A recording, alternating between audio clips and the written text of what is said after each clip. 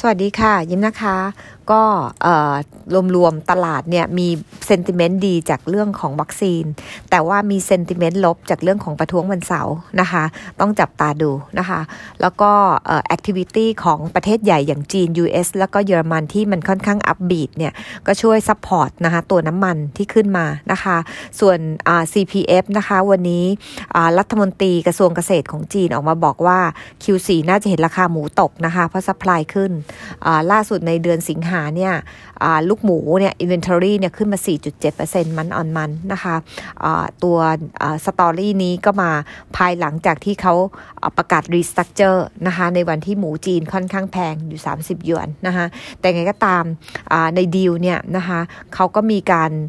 ดาวเพลย์ไอ้ตรงเรื่องนี้ราคาที่สูงลงมาด้วยการใช้ PE ต่ำนะคะเป็นการ offset นะคะ at some level นะคะส่วนตัว paper วันนี้มี macro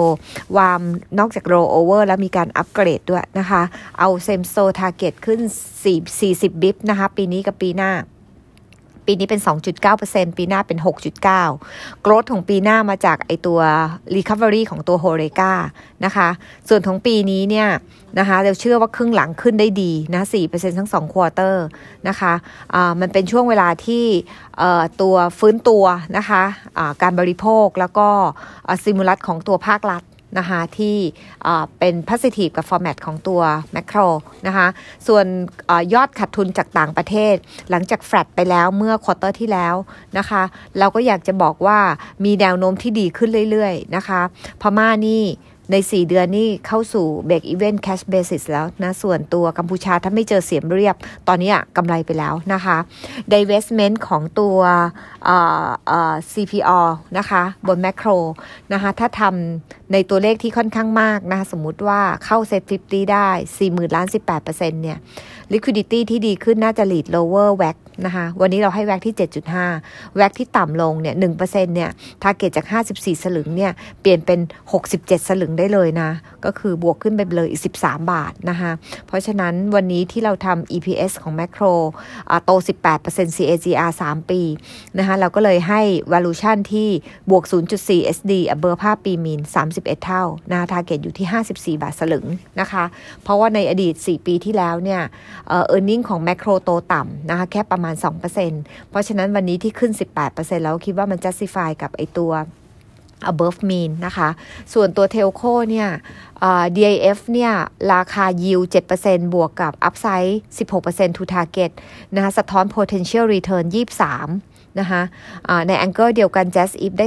3.8 นะคะเราก็เลย prefer ตัว DIF นอกเหนือไปจากนั้น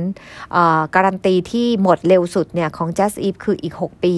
อีก5ปีข้างหน้า5 ปีหรือ6 ปี 6 ปีข้างหน้าส่วนตัว DIF เนี่ยอีก13 ปีนะคะก็เลยเห็นว่า DIF เนี่ยระยะของความปลอดภัยยังสูงกว่าแล้วก็based on การไม่ต่ออายุสัญญาหลังหมดค่าเช่านะคะ DIF เนี่ย IRR 4.4 Jasif เนี่ย 0.6 นะคะแล้วก็ถ้าดู EBITDA to coverage เนี่ยนะคะตัว True แม่ก็มี 3.5 เท่าตัว Jazz แม่ก็มี 1.4 นะคะจะเห็นเลเวลของความปลอดภัยเนี่ยสูงกว่านะเราก็เลย recommend ซื้อ DIF นะคะแล้วก็ hold Jasif นะคะให้ hold เพราะว่า yield ยังค่อนข้างดีนะคะแต่ว่าจะบอกว่าในวันที่ตัวการันตีที่สั้นที่สุดมันเหลือต่ำกว่า10 ปีเนี่ยมันเป็น risk to capital นะคะ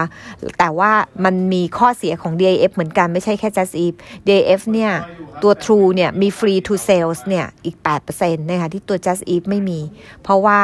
เจ้าของถูกล็อกอีก6 ปีถึงขายได้นะคะเพราะฉะนั้นองค์รวมๆเนี่ยเราคิดว่า DIF ก็ยังดูน่าเล่นกว่านะคะก็ recommend ซื้อ target 17.2 นะคะส่วนตัว Jasif เนี่ยหลังจากการ roll over เนี่ย target ลง30สตางค์เพราะว่า30 ปี useful ของตัวไฟเบอร์เขาเนี่ยยิ่งหดลงเนี่ยไอตัว value to target มันก็ลดลงตามจำนวนปีนะคะก็หมดเท่านี้สวัสดีค่ะ